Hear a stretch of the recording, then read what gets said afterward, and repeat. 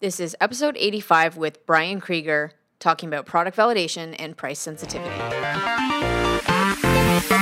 This is Crowdfunding Uncut, the place where creators and entrepreneurs come to learn how to launch a successful crowdfunding campaign. Here's your host, Kirsten Ross. This episode is brought to you by BackerKit. BackerKit is a crowdfunding fulfillment software service that helps you take care of all the spreadsheet nightmares after your campaign is done. Let me explain. Once you have hundreds of new backers for your product, you're going to be exporting a ton of customer data that is probably going to change. People will need to change their shipping address. They'll want to downgrade some of their rewards. They'll want to buy more rewards. And when you don't have a system in place to help with this, it's actually going to be taking a lot more of your time dealing with customer service admin, and you're probably going to screw stuff up, which is not good long-term for customer relations. BackerKit gives you a full done-for-you software platform online where you can easily manage all of your customer data. And my favorite part about working with them is that once your campaign actually wraps up, they help you get additional sales from your customers by offering to upsell to more rewards or options that you may or may not have on your campaign. They have worked with more than 2,000 projects, delivering more than 3.5 million rewards and products. This could be digital products or, heck, even physical products to you guys. They've been amazing to work with. I've partnered with them on the show because I've worked with them in the past and they are amazing. So if you are looking for a partner after your campaign that's going to make your life super easy, they are the ones to go to. To find out more information, go to backerkit.com. But wait, at checkout, they're actually giving the Uncut listeners, which are you guys, going to give you 50% off of their setup services. So when you go to backerkit.com, go to checkout and use the 5 code UNCUT, UNCUT. Hey guys, welcome to another episode. You'll never believe, well, actually you will, because if you've listened to the last few episodes, you're probably hella jealous of us right now. We are currently recording this in Cebu, Philippines. We've had to take shelter inside while actually recording this interview because it's been torrential downpour majority of the trip so far. But the gentleman I have on this podcast, I actually didn't intend to bring him on until last night when we were sitting around for drinks at dinner. And like a big part of the conversation I have with clients is, how do I know if my product is going to sell? And they kind of, when you come to someone like me to launch your product, you kind of have this assumption that I know if it's going to sell or not. But we seem to miss the big picture of actually making sure that your product will sell before you sink thousands of dollars and months into a product, making sure it's going to launch. And I was like launching into this conversation with Brian last night, and he's like, yeah, no, because I sell, he'll be explaining what he does, but he's a very successful seller on Amazon with multiple brands. And it's almost the first thing that people learn when they look into how to launch a brand on Amazon is how to do research and see if this product is already selling, and if how to source the right product before you start and create a brand around it. And this is something that is not done in the crowdfunding community. And I was like, Brian, on my show, validation, I keep talking about it, but I haven't done a show on it in a long time because the last one we had was on Pat Flynn, Will It Fly? And so he was telling me, walking me through some of the things. I was like, dude, this conversation, we need to have a podcast and just record it because it's really good. And he, just what they do and with the people he helps, just a lot of tools that I think the Kickstarter community can really benefit from. And there's a lot of overlap in e-commerce and all that. So I have Brian Krieger here. I'm just going to let him introduce himself. So Brian, I'm so happy to be sitting here with you drinking beers in the Philippines. Thanks, Kirsten. It's really amazing the conversations that alcohol influences, right? Right? I know. Because I'm walking around with my notepad like a little nerd. The reason Brian and I are not on some romantic getaway in the Philippines. We're actually here at a conference held by Chris Ducker, Tropical Think Tank. And I just feel like such a huge nerd because I walk around Brian will say something or one of the other attendees, and I'm just like, oh my God, such a great idea. And alcohol does that, and heat, of course. It's a little muggy in the room we're sitting in, but yeah. So a little bit about my backstory. I spent 23 years in the corporate world. The last 10 to 15 years of my career, I spent in the air conditioning, refrigeration products space, the parts space, not equipment, but parts. And the company I worked for, we did a lot of private labeling where we had our own manufactured products, but we also sourced products. So what I did there was competitor analysis, product positioning, packaging, branding, intellectual property, that type of thing. And some things happened in the corporate world, as they do, and I was somewhat frustrated. I was searching around for something to do. And a friend of mine asked for some help in starting a barber shop, and that morphed into, well, let's create our own line of hair care products, which I did. And that was in late 2013 that I was doing that. And I came to the very first Tropical Think Tank, which was in March of 2014. About 3 years ago, and already had the products ready to launch, ready to sell. And I met a fellow at TTT in March of 2014. He's been on your podcast, I think, and you've been on his, Ryan Daniel Moran. No, but actually, I need to get him on the podcast. Yeah. But I've been on Freedom Fastlane. Yeah. Yep. And Ryan's a good guy. We were bellied up to the bar, as we said. Interesting conversations happen with some lubrication. But he said, Brian, you might just want to consider, it's up to you, but you might want to just look at maybe selling on Amazon. And so I did. First month I sold was May of 2014. I sold 500 hours. And I'll do over $250,000 this month. So that's quite the transition in 3 years. Yeah, it took me 27 months to get to the first $1 million run rate. It took me 4 more months to get to the $2 million, and I'm well on my way to $3 million now. So it's an awesome marketplace. But it's one of the things we're here to talk about today is product validation. Both for Kickstarter and crowdfunded products, but also just products in general. Because although it is not easy to create and manufacture a product, I know that, it's also as equally difficult to sell a product. If there is a market for your product, it makes it a lot easier to sell the product. If there is no market for your product, then it makes it extremely difficult to sell it. So it's a good idea to figure out if you can sell your product before you go to the time and expense to make the product. Yeah. And so I haven't launched anything on Amazon yet. I hope to change that in the next 12 months. But one thing, there's this amazing overlap between Amazon and Kickstarter projects because that's your go-to-market strategy. Once you've launched a Kickstarter project, you then can use Amazon to increase your sales and boost your brand online. But one thing that traditional Amazon sellers start with, and you can speak more to this, but just say I were looking to launch a product on Amazon right now, my very first step is going to be to find a product to white label and sell. And so I need to, before I invest my 10 or 15 grand into a product initial run to actually start an e-commerce store, I need to find a product first. And that's where validation comes in. That's testing the market. It's making sure there's actually a need for your thing before you pick your product. And you pick your product based on what is currently a good niche that's untapped into and all that stuff. So, Yeah, I mean, it's just so weird that Kickstarter community hasn't really caught on to that yet. And the amount of ideas that come to me like, do you think this will sell? I'm like, actually, we're putting systems in place right now for validation, but they're so different to what you're doing. So there's, when you're creating and launching a product, you can think about the different types of products. One is a product which is truly innovative. It's completely unique. There's nothing else like it out there.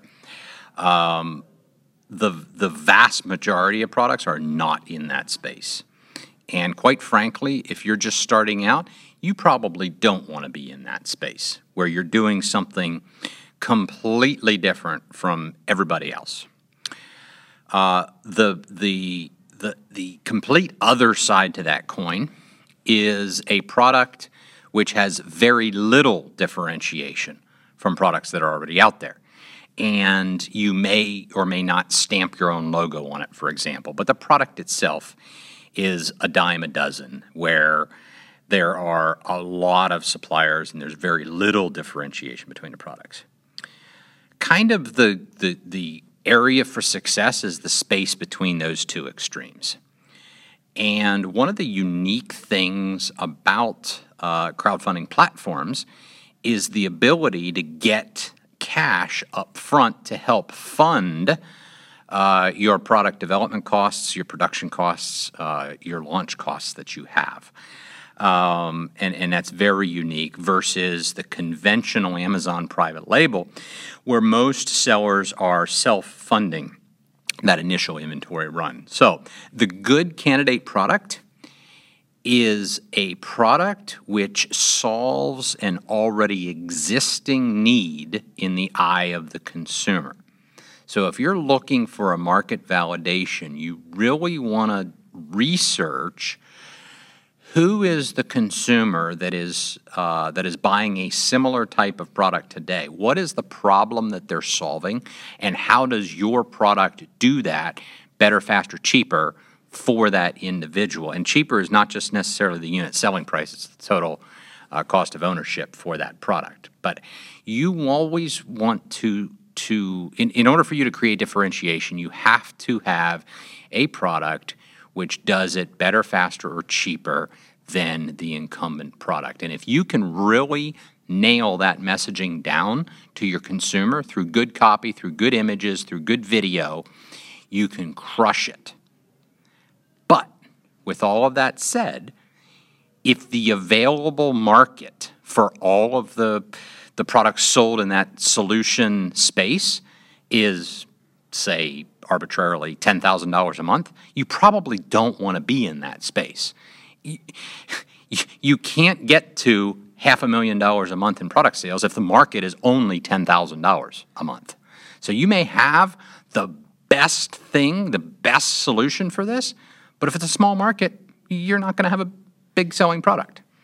Yeah, this seems counterintuitive because, like, any newbie who's not, sorry if that offends anyone, but anyone who currently is not an e-commerce entrepreneur and they're just starting out and they're looking at Kickstarter for that first brand, it seems counterintuitive because you'll look and see all these new cutting-edge tech gadgets and drones and things that have never been done before, like Scully, for example, which was the $1,800 VR-infused motorcycle helmet. People have the stigma that, well, my product has to be so new and never been done before, but yet you're saying that you need a sweet spot for something that has already been done before, but has a bit of a twist to it. Yep. So I just want to clarify why you think, because just before we started recording, you said like you're actually in a dead zone if you go to do something that has never been done before. And I'd love to focus more on like, why is it that we don't want to go for totally new and innovative? Okay, so you can if you want to. Just recognize that it's going to be extremely expensive to acquire a customer relative to customers that already recognize a need for the product. If you have to develop that perception in the mind of the potential customer, if you have to develop that perception for the need for the product, you have to do that first before you can then convince them to buy that product. Versus if you select a product where there's already a need driven in the mind of that consumer, you've just saved a crap ton of money on the promotional costs that it takes to sell that product because you don't have to explain the need.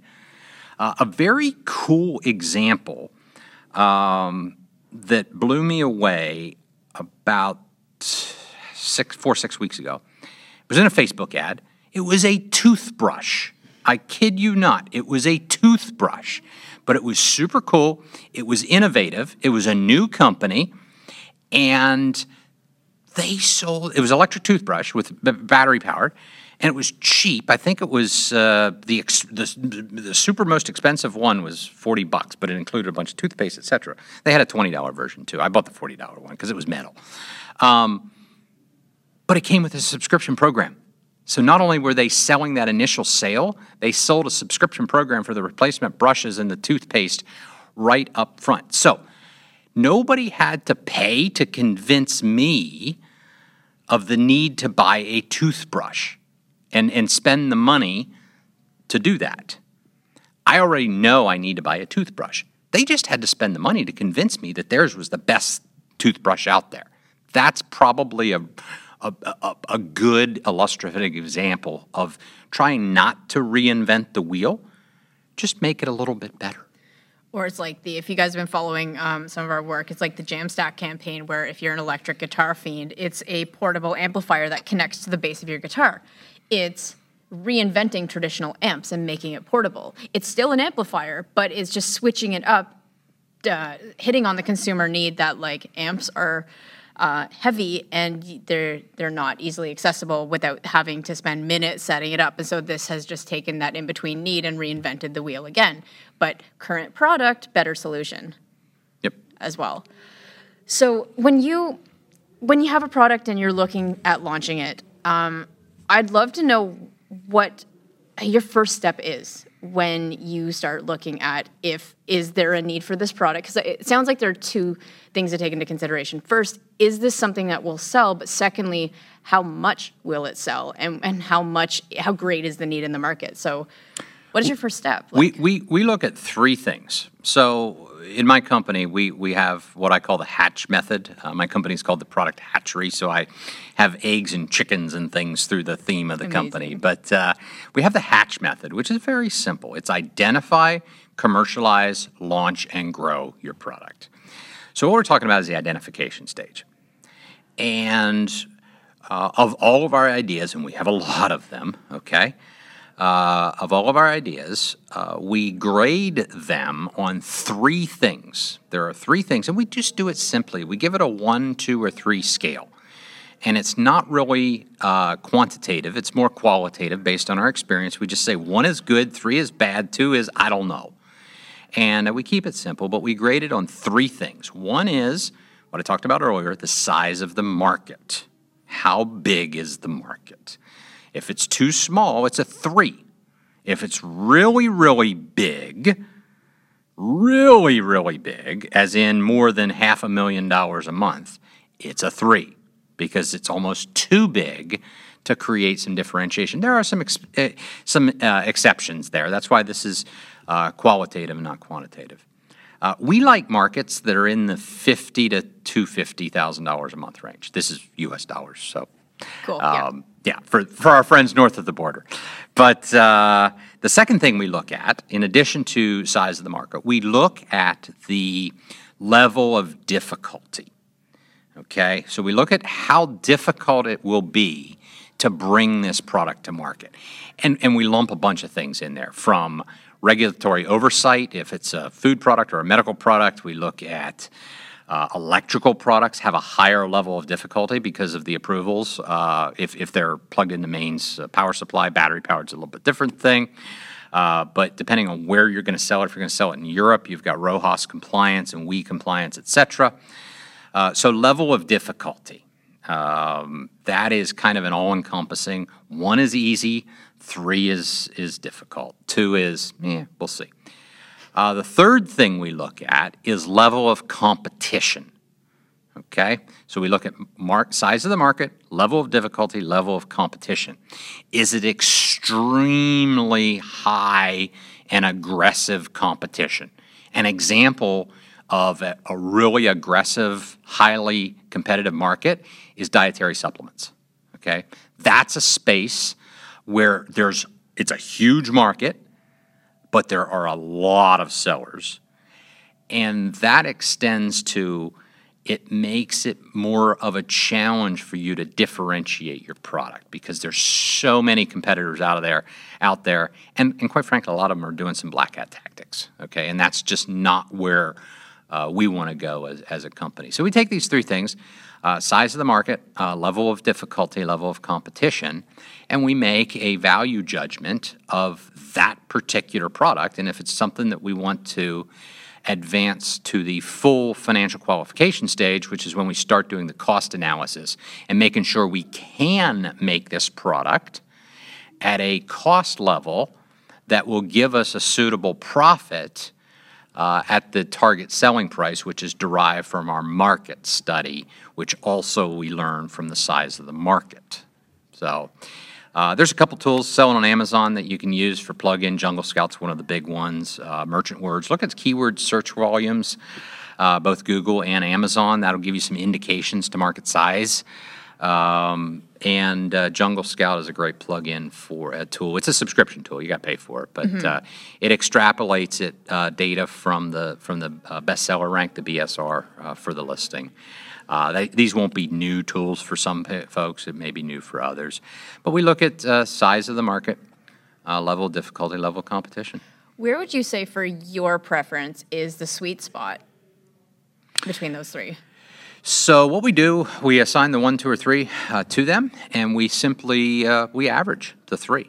And we have then a market penetration expectation, how much of that market we would expect to get, given a 1, a very, very easy product, an average of 1. You take 3 1s together and average them, you get a 1. You take 3 3s together, you average them, you get a 3.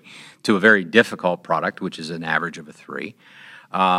It's highly unlikely that we would choose to commercialize or advance forward a 3 product, simply because there's lower hanging fruit. There's other things we can do. One important undertone in this conversation, which I think is critically important for your listeners, and that is, don't get emotionally attached to your product. As much as you love it and think it's the best thing since sliced bread, be objective about your analysis, your financial analysis, and make sure you can build a business around this, because you're not in business to be a charity. You're in business to make money so that you can hire employees and make more products down the road. If you're losing dollars on every sale you make, that is not a sustainable business. Take that advice, guys. I see so many emotionally invested founders that when information comes back to disprove their product, when it's not as big or as hot as you think it is, you tend to make bad decisions on the brand that will cost you a lot of money. So heed that advice from someone who's been in the field, launched multiple products. So I'm curious, I'm trying to wrap my brain around how to do this. You realize that, it averages a 2, safe territory for us. So next step is cost analysis. Is that just going to a design firm, making sure you understand the cost of developing product and all that stuff? Or? So what I'm doing in my business, it's taking an existing design and doing a slight modification to it. It's not doing my own design, my own custom tooling. I understand some of your listeners will be doing their own designs, their own custom tooling. I would encourage to be prudent in the validation of their idea prior to spending a lot of money on tooling. For example, you can get single cavity injection mold tools for a lot less money than you can get a multi-cavity tool. Obviously, single cavity parts will be more expensive. Your unit price may be higher. You may be able to buy some off-the-shelf components to get an initial production run of a couple thousand units to run your Kickstarter campaign, just to prove that there is a market for your product, and then cost reduce it later. Mm-hmm. It is a very good problem to have a lot of sales and have to cost reduce it. It is not a good problem to have when you have a lot of inventory and no way to sell it. Right. Now, gonna pause. We cannot forget to thank the guys over at BackerKit for sponsoring this episode. BackerKit is a crowdfunding fulfillment software service that helps you take care of all the logistics, spreadsheets, and sorting customer data. Not only do they help make customer address changes super easy or changing rewards after someone has already bought, but the power is that they also help you do upsells and downsells and take care of all that. So if you don't have a system or a platform already set up, they've already built that for you. And the best part, you can find them at backerkit.com, but they've actually created a discount code for the Uncut listeners, which are you guys. So if you go to checkout, use the code UNCUT, UNCUT, they're going to give you 50% off of their startup services, which is amazing. So if you want to keep selling and keep making money and stay super organized, after your campaign, they are the guys to go to. I've worked with them on a few campaigns now, and they are amazing. Again, backerkit.com. So we've done market validation. Part of what I do, and I'm curious to see what you do a little bit differently with this, but the validation that I do with clients is they'll take on a project. We set up a sales funnel. It's the landing page. We get a basic email sequence together. We do basic audience insights and come up with 2 or 3 different audiences and interests to test. And then we drive traffic to that page and we see how the industry reacts. And if we don't get a good cost per acquisition, we don't do the project. That's it. Or you can do certain things like customer interviews. You can do randomized surveys through like SurveyMonkey or whatever, just to understand the need a little bit more. But I'm curious, do you have anything else you do to validate cost, like a price point that someone would sell this for, or? So the interesting thing with the private label business, which is also applicable if you're not reinventing the wheel, if there are comparable products in the marketplace, there's likely a price range where those products may sell for anywhere from $25 to $45, or it might be a different range. Just use that one as an example.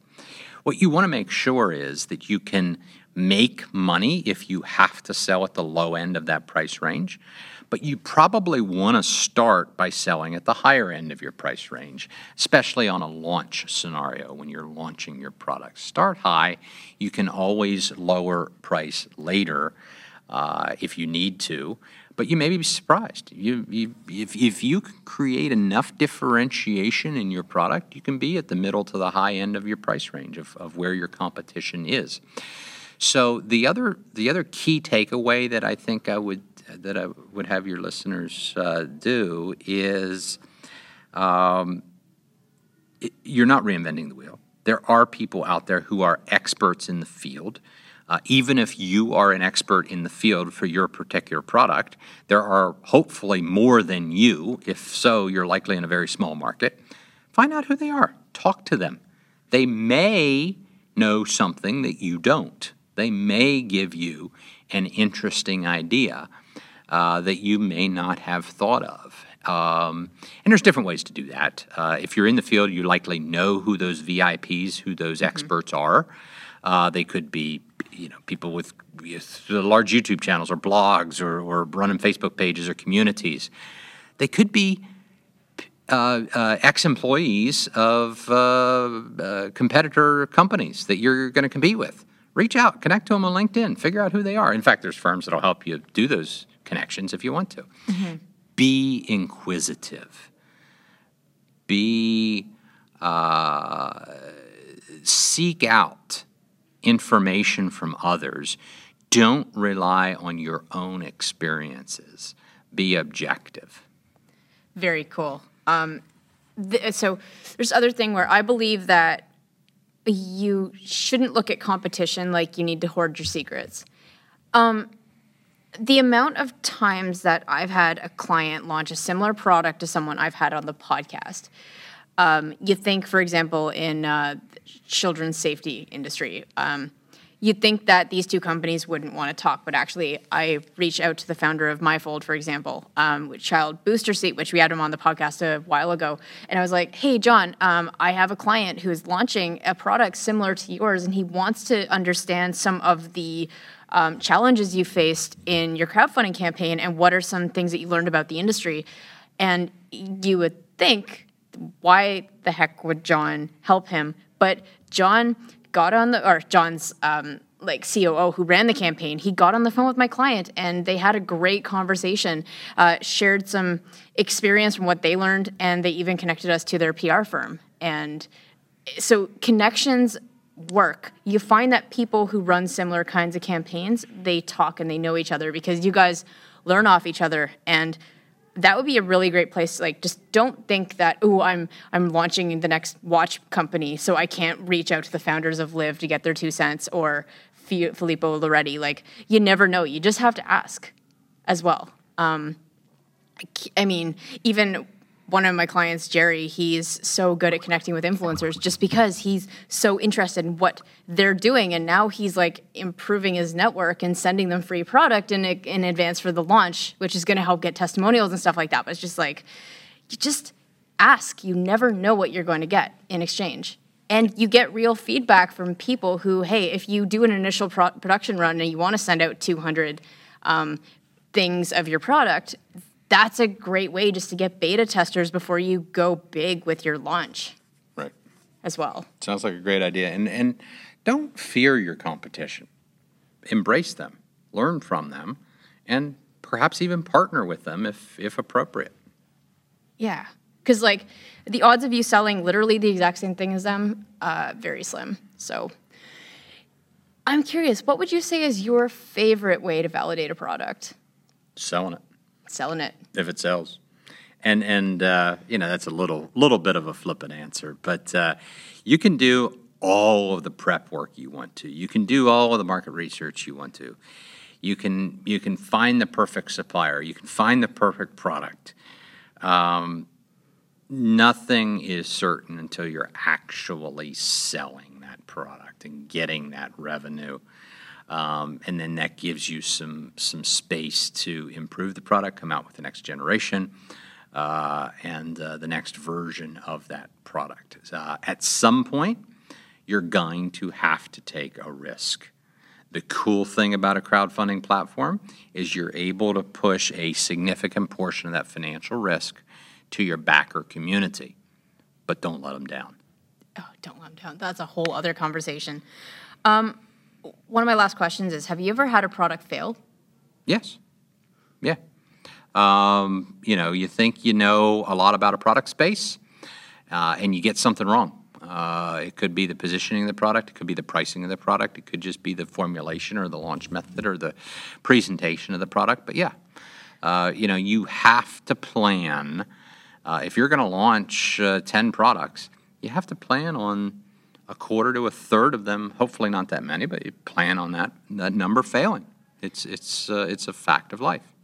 How would you analyze why a product failed? That's a difficult one. You have to be really honest with yourself. You have to look at some numbers if you can get them. You also have to be introspective, really truly introspective of yourself. You may never know for certain what caused the failure of a product. You may have a shifting market. Competitors shifted, pricing moved, new competitors came into the space. You may not know, but just be as curious as you can on your failures as you are on your successes, because you may not have succeeded because of the reasons you thought you did. You should be equally inquisitive on both. I love that. And my last question is, if you can go back and start it all over again, do you have one thing you'd do differently? I think I would have scaled much, much faster. It took me 2 years to really get my head wrapped around in scaling this business. I think that it was a contributor. Now, all that being said, I scaled and hired people faster than a lot of others, but I think I could have done it faster. But I was also doing it part-time. I was still working in the corporate world. But, I wish I would have moved faster. Yeah, gotcha. Because I remember you were doing your work schedule was 3 to 7 in the morning, working on your Amazon business and then going to corporate. Yep. Now you wake up chronically early. I do. Still do.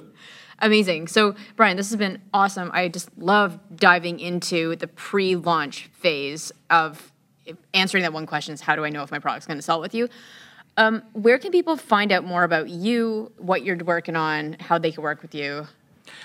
Simple. I'm sure you'll put it in the show notes, but my website is briankrieger.com. That's Brian with an I, Krieger, Creager, briankrieger.com. Perfect. All right. Thanks so much for being on the show. Thanks a lot. Appreciate it. All right, guys, that wraps up another episode. Again, we release weekly. Be sure to head over to crowdfundinguncut.com and pick up your physical product checklist, which walks you through the entire pre-launch phase for 6 months, step by step what you need to do to launch a successful crowdfunding campaign as based on the system I created for launching 6 successful campaigns totaling multi-million dollars, multiple 7 figures, sorry. This room is a little hot, so it's getting to my brain.